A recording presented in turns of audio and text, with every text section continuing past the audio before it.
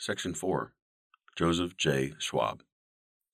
Quote, "It was this practical trait of Schwab's personality, one that led him always to commit himself to action, that was the primary motivation of all that he was to attempt." End quote. As we saw in the last chapter, Schwab's characterization of the curriculum field as moribund sent shockwaves through the field. He had written, quote, "The field is moribund. It is unable, by its present methods and principles, to continue and contribute significantly to the advancement of education." End quote. His indictment and his recommendations regarding how the field should proceed would, as we saw in Chapter 1, have enormous influence. Schwab had declared, quote, "There will be a renaissance of the field of curriculum, a renewed capacity to contribute to the quality of American education, only if curriculum energies are diverted from theoretic pursuits to three other modes of operation. These other modes, which differ radically from the theoretic, I shall call, following tradition, the practical, the quasi-practical, and the eclectic." End quote.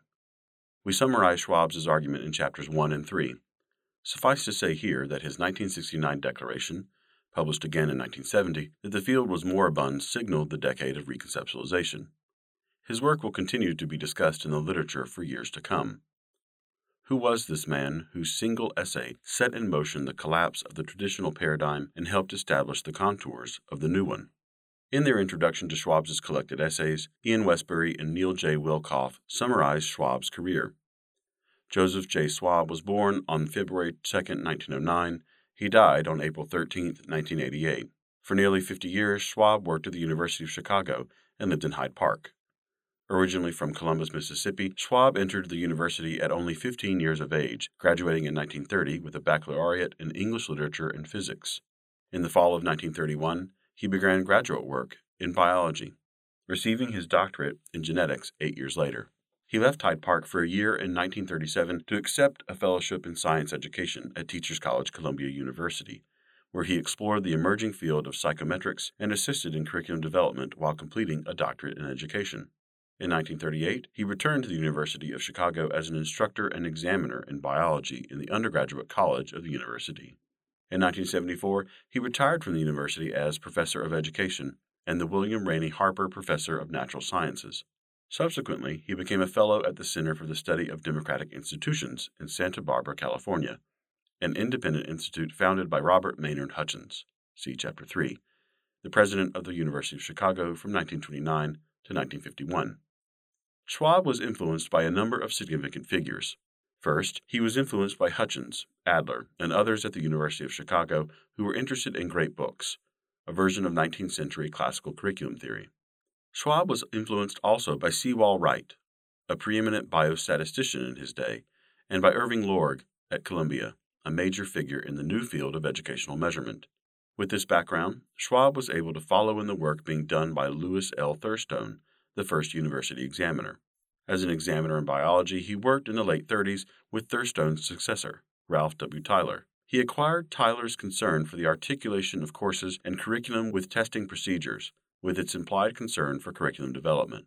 During this same period, Schwab made his mark as a teacher in the undergraduate college by introducing discussion methods into the undergraduate program, an innovation when introduced to the classical curriculum of the University of Chicago.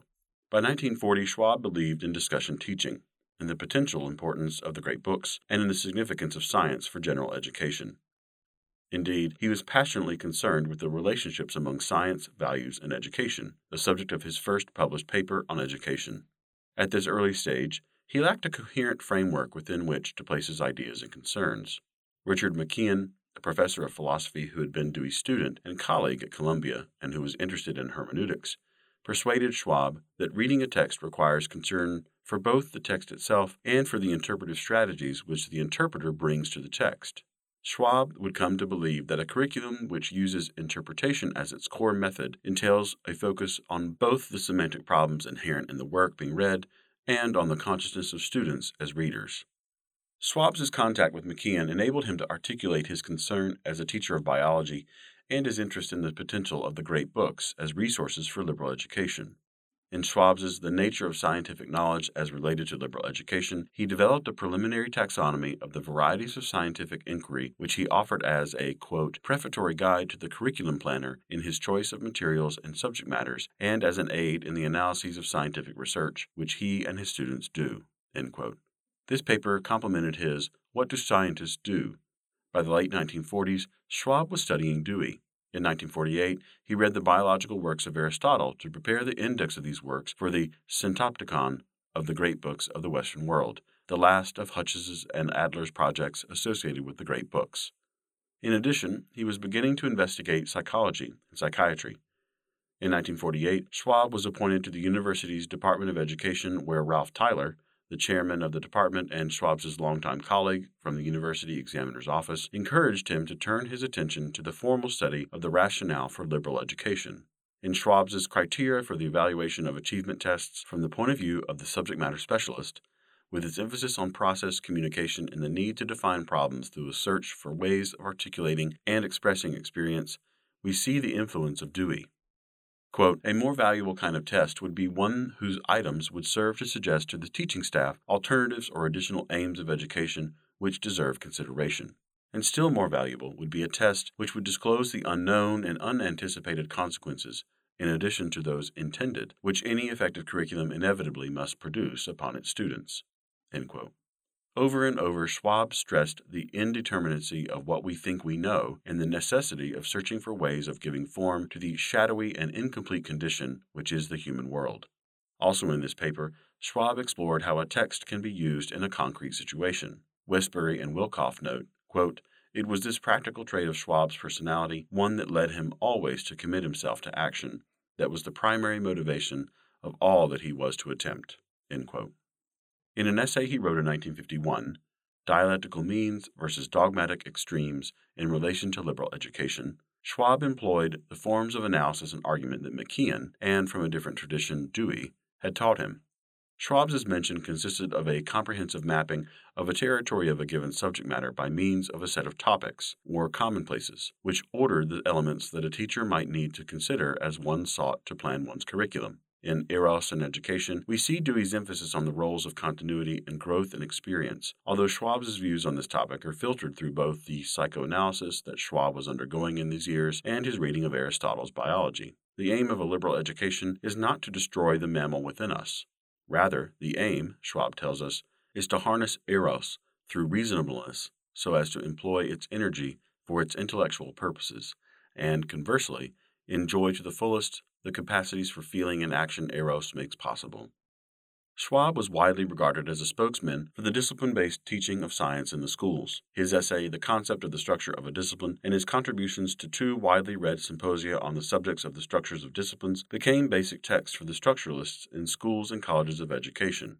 Westbury and Wilkoff tell us, however, that Schwab did not identify himself with the structure of the disciplines movement, despite his writings on the subject.